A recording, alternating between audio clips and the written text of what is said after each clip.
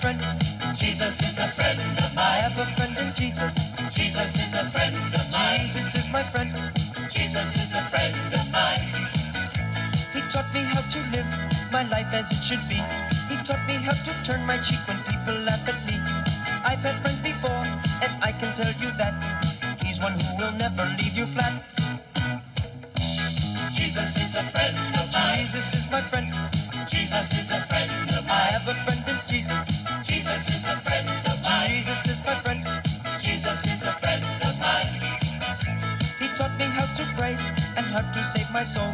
He taught me how to praise my God and still play rock and roll. The music may sound different, but the message is the same. It's just an instrument to praise his name. Jesus is a friend of mine. Jesus is my friend. Jesus is a friend of I mine. have a friend in Jesus. Jesus is a friend of mine. Jesus is a friend of mine. Jesus is a friend of mine.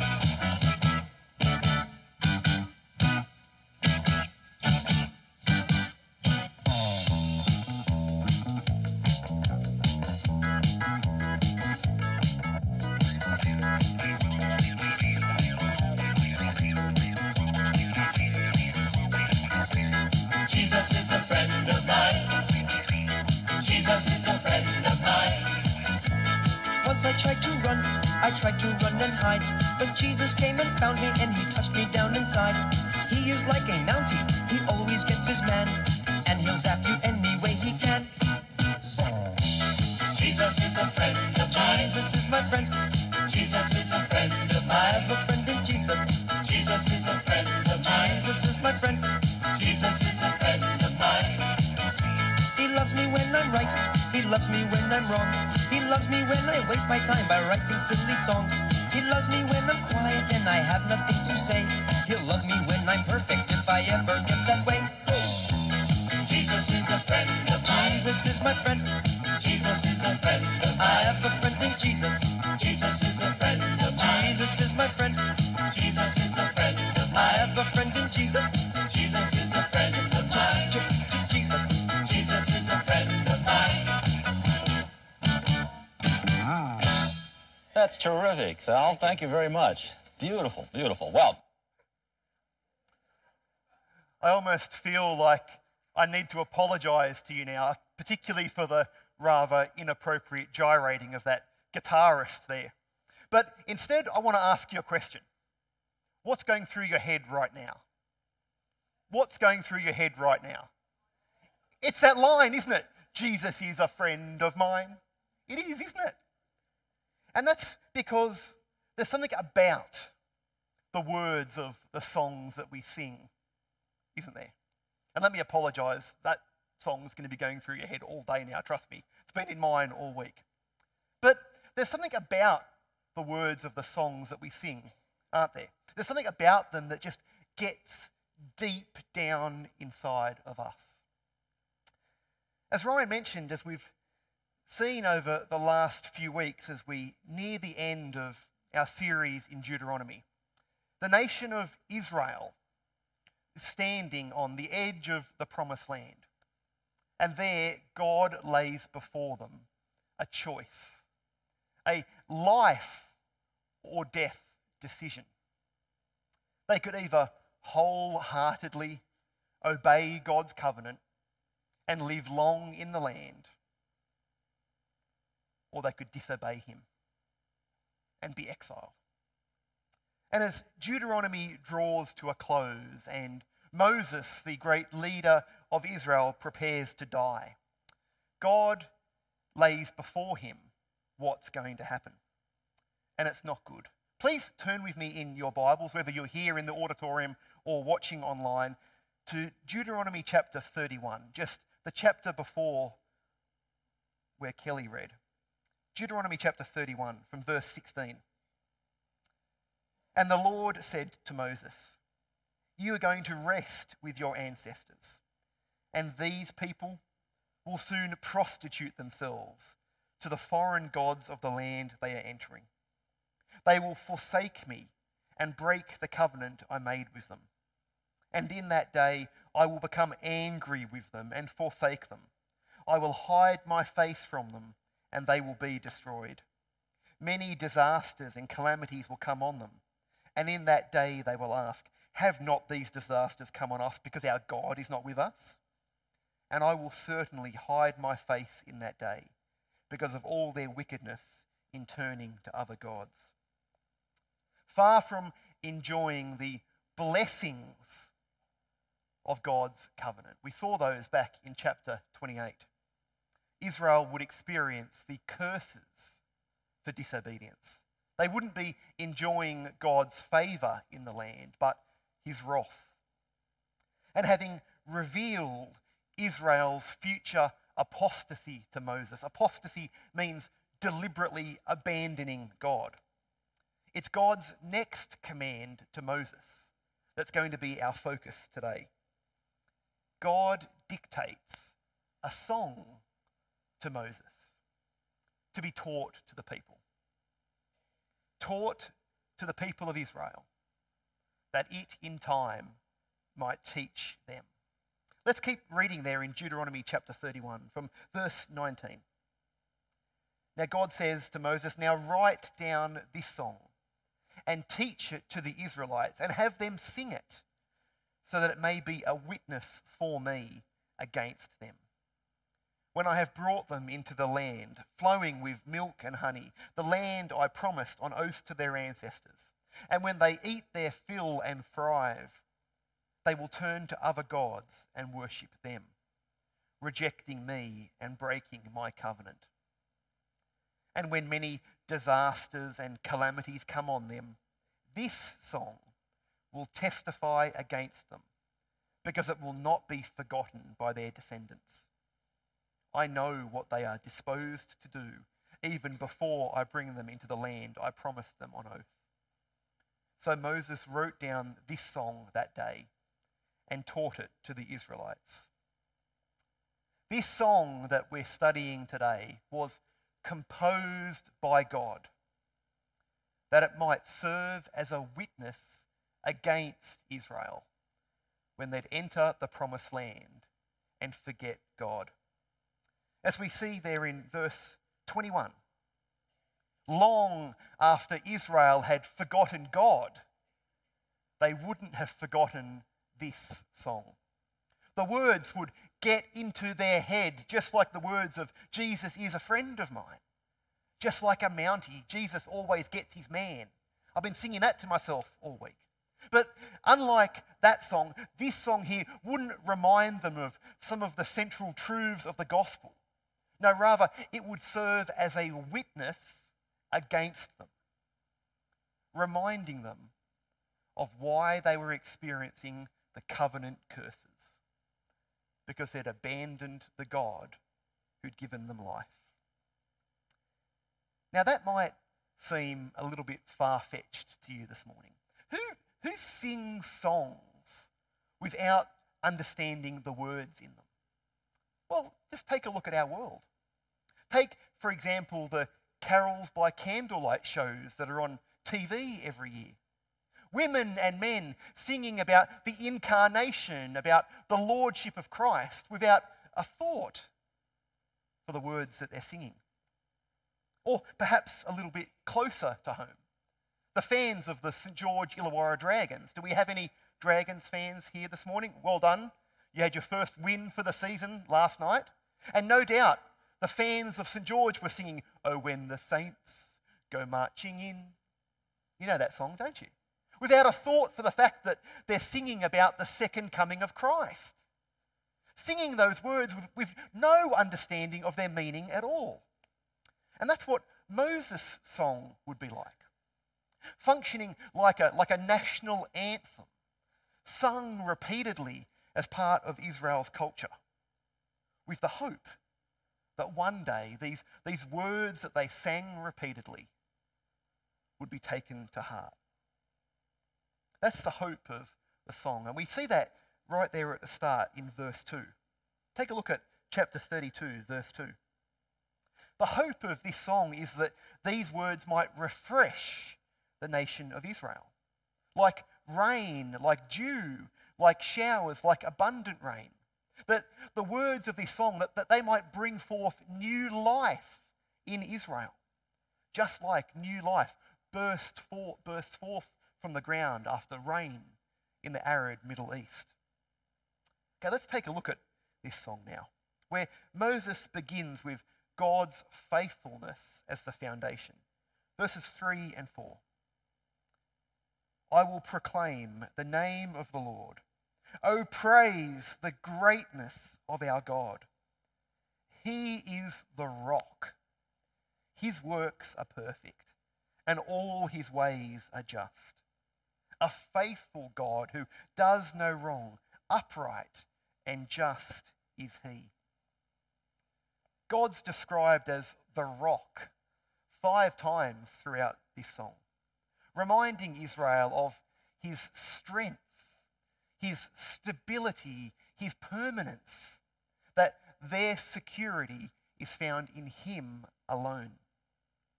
And God's attributes of the rock, as the rock, are described there in verse 4. And notice how each of them just reinforces his faithfulness. His work is perfect. Our knowledge, our ways are limited. But God, no, all he does is blameless. It's flawless. All his ways are just. It's impossible for God not to be holy. Despite the prevalence of injustice in this world, he will bring about justice for his people. We can be sure of that because he's a faithful God who does no wrong. He's totally reliable. He keeps his promises. Upright and just is he. And friends, let me say, because God is who he says he is, we can trust him. We don't need to give in to fear when things don't go the way we'd hoped. We don't need to seek revenge or get our own back because we can't trust in God's justice. He'll do what is right. God is faithful, and we can trust him. It's a lovely start to the song, isn't it? Perhaps, like me, you can remember singing the words of verse 4 as a chorus. Ascribe greatness to our God, the rock. His work is perfect, and all his ways are just. The catchy chorus, that song, isn't it? The only problem is it actually stops short of the point of Moses' song. God is faithful and just. But Israel, well, they were sadly the exact opposite of the God that they claimed to follow. That's what we see in verse 5. They are corrupt and not his children. To their shame, they are a warped and crooked generation. That's a pretty damning indictment, isn't it?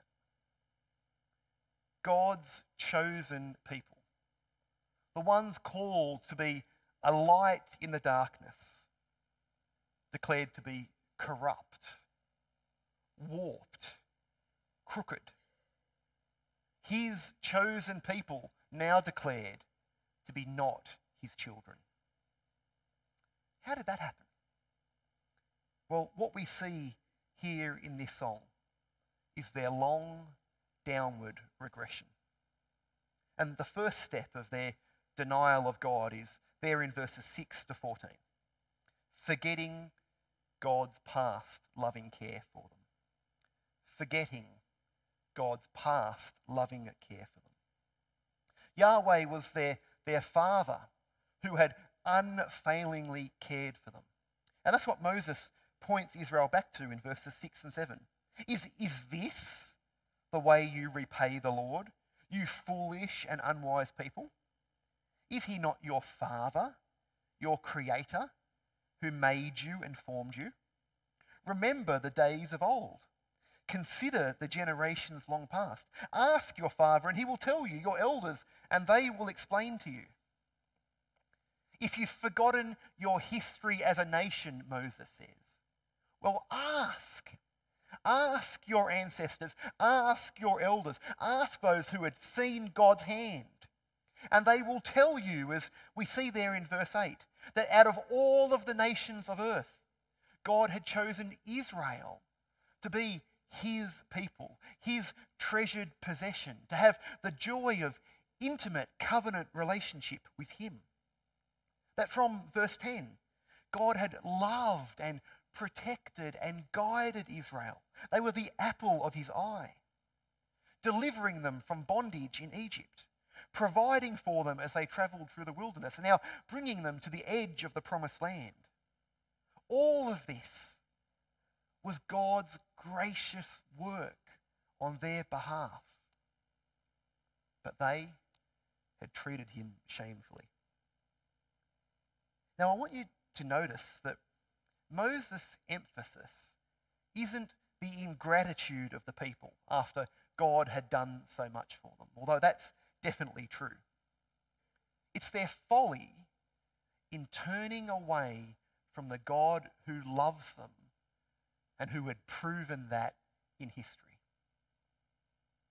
The foolishness of exchanging the good and gracious God who had proved himself for pitiful, fruitless idols.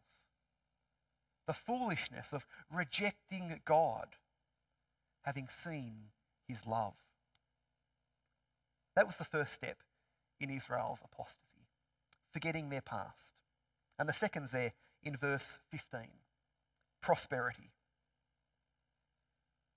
Jerushan grew fat and kicked. Filled with food, they became heavy and sleek. They abandoned the God who made them and rejected the rock, their saviour. God uses an affectionate but ironic nickname for Israel here, Jerushan. Jerushan means upright one. Ironic, because Israel had proven itself to be anything but upright. They had been lavished with prosperity beyond imagination from Yahweh. Did you catch the vivid imagery there in verses 13 and 14, as Kel read earlier? They'd been blessed by God beyond measure, but they didn't bow down in response, in thankfulness to him. They became fat, rebellious, stubborn, headstrong, kicking out, abandoning the God who had made them and saved them. Now strong and prosperous, they scoffed at the idea of needing God. They didn't need him anymore. They were going fine without him. So impressed they were by their own success, they forgot the God who had given it to them. Which led to the final sad step of apostasy. Having forgotten God's goodness and work on their behalf in the past, thinking that they were self-made, that they didn't need God anymore, they turned to the worship of other gods. Verses 16 to 18. They made him jealous with their foreign gods and angered him with their detestable idols. They sacrificed to false gods, which are not God, gods they had not known, gods that recently appeared, gods your ancestors did not fear. You deserted the rock who fathered you. You forgot the God who gave you birth.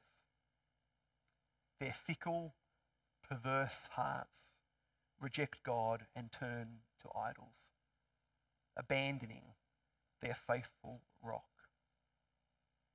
And in the second half of the song, Moses describes God's response to all of this.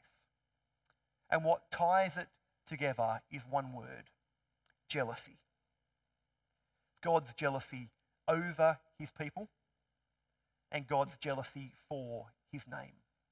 Let's start with God's jealousy over his people. Let's keep reading in verse 19.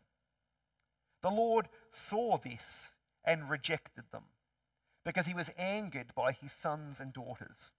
I will hide my face from them, he said, and see what their end will be. For they are a perverse generation, children who are unfaithful. They made me jealous by what is not God, and angered me with their worthless idols.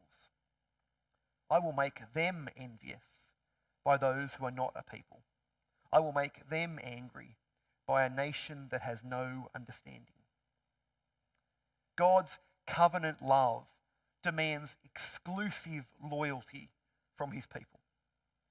And Israel's wholesale rejection of him ignited his holy anger. Israel had departed from him, and so he would withdraw his presence, his blessing from the people. And as we see there in verse 21, God would send in the nations as agents of judgment on his people. We looked at the way that God used the Babylonians to this end in Jeremiah's day last year, so we're not going to revisit that now. But the sad consequences of Israel's apostasy are laid out here. Fire, the land and its produce devoured, calamity, military attack, famine, plague, and ultimately exile. None would escape the covenant curses. But yet, God wouldn't destroy Israel completely. As we see here in verses 26 and 27, he holds back. He holds back full destruction of Israel so that the nations around might know that it was he and not them that was sovereign, that was in control over Israel's fate. He didn't want the nations to draw the wrong conclusion, to think that it was their power, their military might, that it was their God achieving victory over Israel and its gods. That would dishonour God, wouldn't it? That false perception would give the wrong impression of him, and so he spares Israel from full destruction. And in fact, as we see in verses 32 to 35, he judges Israel's enemies too for their sin. But friends, please see, not only does God not destroy Israel as their sins deserve, he graciously pardons and restores his people. Not because they deserved it, but for the glory of his name. Take a look at verse 36. It's Deuteronomy 32:36. The Lord will vindicate his people and relent concerning his servants when he sees their strength is gone and no one is left, slave or free. Having punished his people for their sins, satisfying his holiness, he restores them in love. He has pity on his rebellious but now powerless children. Verse 39. See now that I myself am he, God says. There is no God besides me. I put to death and I bring to life. I have wounded and I will heal, and no one can deliver out of my hand. God alone is sovereign over the events of history. And just as he had wounded his people, now he would heal. And so the song ends in verse 43, perhaps unexpectedly, with a cry of celebration, inviting all of the nations to come and to celebrate God's grace in that, having justly punished his people, he would then restore and renew his covenant relationship with them. Rejoice, you nations, with his people, for he will avenge the blood of his servants. He will take vengeance on his enemies and make atonement for his land and people. Rejoice, for the one who wounded will now heal. My friends, God is just as jealous for the glory of his name today as he was back in Moses' day. So now we're going to ask ourselves the question, how can we avoid falling into the same trap as Israel? Maybe as you sit here this morning or watch online, you can see a little bit, perhaps a lot, of Israel in yourself. First, forgetting God's goodness in the past. Forgetting all of the ways that he has blessed and led and guided you. Then thinking that all that you have is yours to enjoy. That it's yours to protect, to hold on to glory in. And now, perhaps, your heart is more excited by idols. Good gifts that can go wrong. Things like family, the surf, holidays. Your heart's more enraptured by those things than Jesus. I think there's a bit of that in all of us, isn't there, friends? So what do we do? Well, most fundamentally, we need to remember. We need to remember. And this is where we need each other. Can you turn with me in your Bibles to Hebrews chapter 3? Whether you're here or online, please turn with me to Hebrews chapter 3. This is an important passage for each of us to read and to apply. Hebrews chapter 3, and I'm going to read from verse 12. See to it, brothers and sisters, that none of you has a sinful, unbelieving heart that turns away from the living God, but encourage one another daily, as long as it is called today, so that none of you may be hardened by sin's deceitfulness. We need to encourage each other, friends, to remember God's faithfulness, both in the good times, but also in the hard. In those times where we get a bit cocky, when we get a bit full of ourselves and our own importance. We need brothers and sisters to remind us that we are not God, that all that we have is from him and for him. It's simply given to us as a trust to be used for his purposes. To be reminded that we didn't earn our possessions, our skills.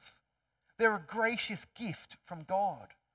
Friends, we need to be bold in reminding each other of that, so that our spiritual senses don't get dulled by prosperity. We need to keep pointing each other to Jesus, to the absolute folly of turning away from the Jesus who loves us and has proven that to us on the cross, turning away from him to fruitless, worthless idols. We need each other. We need to be reminding each other of that. I don't know if we're that good at that one, are we? I suspect we're better at this one. We also need to remind each other of God's faithfulness in the midst of hard times. That comes more naturally to us, doesn't it? That just as he hasn't abandoned his people in the past, that just as he doesn't abandon his people now, that equally he won't abandon us in the midst of trial and suffering. That's why it's so important, my brothers and sisters, that we know each other. That we genuinely know each other. Beyond the surface level, the facade that we like to present. Why do I say that? Well, because if I don't know your trials, if I don't know your struggles, if I don't know your sin battles, how can I be encouraged by God's faithfulness in your life? If I don't know the hard times, the journeys that are dark that you're walking through or have been through, how can I be encouraged as your brother that God's going to lead me through as well? We need to know each other deeply and intimately and to be real with each other, that we might be encouraged that God will do the same in our lives that he has in others. Just this last week, I was blessed in that very way by a pastor friend who pointed me from my circumstances to Jesus. It's what I needed. Pointing me from my fear and my anxiety and my questions to God and to his sovereign control. And that only happened because of vulnerability and sharing. Maybe that's something we could all step into a little bit more. We need to remember. We need to remember. But we also need to heed the warning. Because just as Moses' song served as a warning for Israel, it does for us too. It's so easy for us to sing the song, to have the word of God on our lips, but yet it fail to penetrate our hearts. To declare that Jesus is Lord with our lips, but yet be living with self as king day by day. To open the Bible and then intentionally close ourselves to its application, just as we close its cover. Just as our physical existence is sustained by his powerful word. Just as we enter into new life through the living and enduring word. We're sustained, Jesus says, not by bread alone, but by every word that comes from the mouth of God. That's one of the key warnings of this song for us. It shows us, confrontingly, how quick we are to worship with our lips, but not our lives. To sing the song, but never take the word to heart. Can I ask you, can you think of one thing that has pierced you in the last week from God's word and that you're actively seeking to apply to your life? Let me ask that again. Can you think of just one thing that from God's word has pierced your heart this week and that you're actively trying to put into practice? It might be in your own personal Bible study. It might have been in a house church group. It might have been in a sermon. Can you think of one thing that God's asking you to put into practice? If not, maybe you're falling into this trap. Friends, please see, Jesus didn't call us to study him, but to follow him. Jesus didn't call us to grow in our knowledge of him and then for it all to stay up here. He calls us to follow in his footsteps as his disciples. We need to make sure we're doing that we don't just sing the song, but it never penetrate the heart. One last key takeaway for us. I think this is an important one for us in our world today. Moses' song is a hard, uncompromising word. There's no two ways about it. We only read the first half of it this morning. Please read the rest when you get home. It's a hard, uncompromising truth. A word that most would reject. But Moses still shared it. As my brothers and sisters should we. Sharing the full counsel of God with others. Including the bits that are hard, that might make us uncomfortable. Even if it means getting cancelled by our culture today. Because this is what Paul says in 2 Corinthians chapter 2 from verse 15. For we, speaking of believers, for we are to God the pleasing aroma of Christ among those who are being saved and those who are perishing. To the one, we are an aroma that brings death. To the other, an aroma that brings life. God's word is a message of judgment to some. But praise God, it's a message of salvation to others. Some will receive the word and repent and believe. Our responsibility is to share, even knowing that, sadly, some of those who might hear the message, just like Moses' song, will understand it all too late, heartbreakingly as it describes the reality of their judgment. My friends, Moses' song, whilst filled with rebuke and judgment, no doubt, also offers us a most glorious hope. Yes, unfaithfulness must be punished, but there's hope in God's great compassion and commitment to his covenant people. For in his Son, our Lord Jesus Christ, judgment wasn't the last word, for he bore that on himself on the cross. But hope, where he graciously offers us forgiveness of sin and hope for the future as we look forward to that day that was foreshadowed there in verse 43, that will ultimately be fulfilled when Jesus comes again, when the entire universe turns into a symphony of praise for our King, when the nations will rejoice in God's atonement for his people.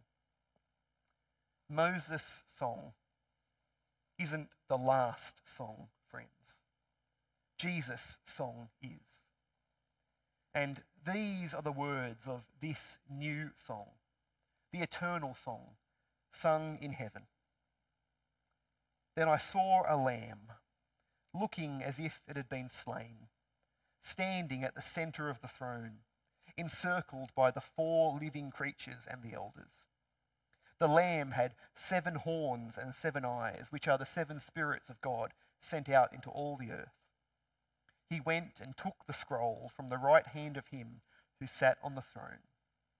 And when he had taken it, the 4 living creatures and the 24 elders fell down before the Lamb. Each one had a harp, and they were holding golden bowls full of incense, which are the prayers of God's people.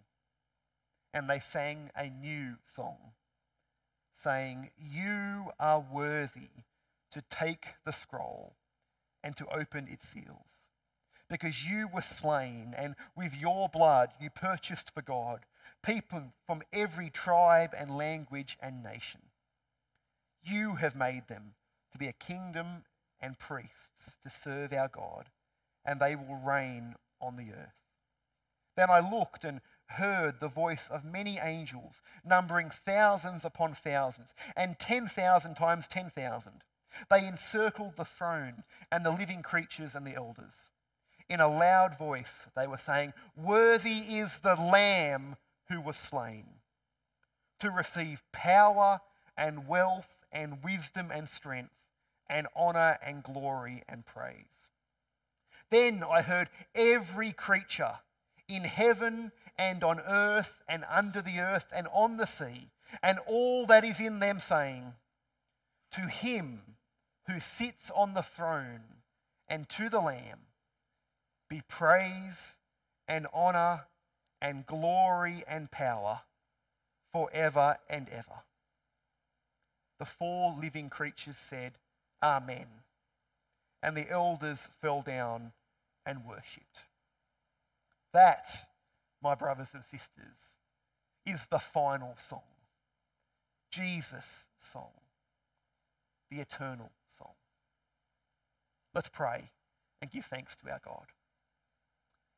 Our Lord and our God, our hearts and our minds are so filled with this image of your glory, of the resurrected Son seated on the throne, receiving all honour and glory and praise.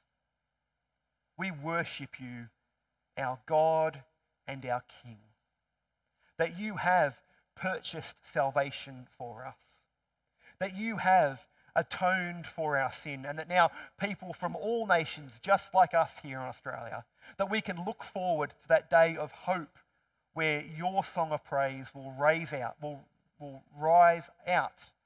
throughout the earth. Lord, we pray that you might help us to endure as we look forward to that day. You are the one who has saved and redeemed us. You are the one who is worthy of every moment of our life lived in your service. Help us to remember, Lord, we pray. Help us to remember your goodness and your grace in our lives. Help us, Lord, we pray, to not be seduced by the prosperity of our world, to think that we're self-made men and women, but to see that all that we have is from you and for you. May we worship you the one true God alone, both this and every day, for the glory of your name. Amen.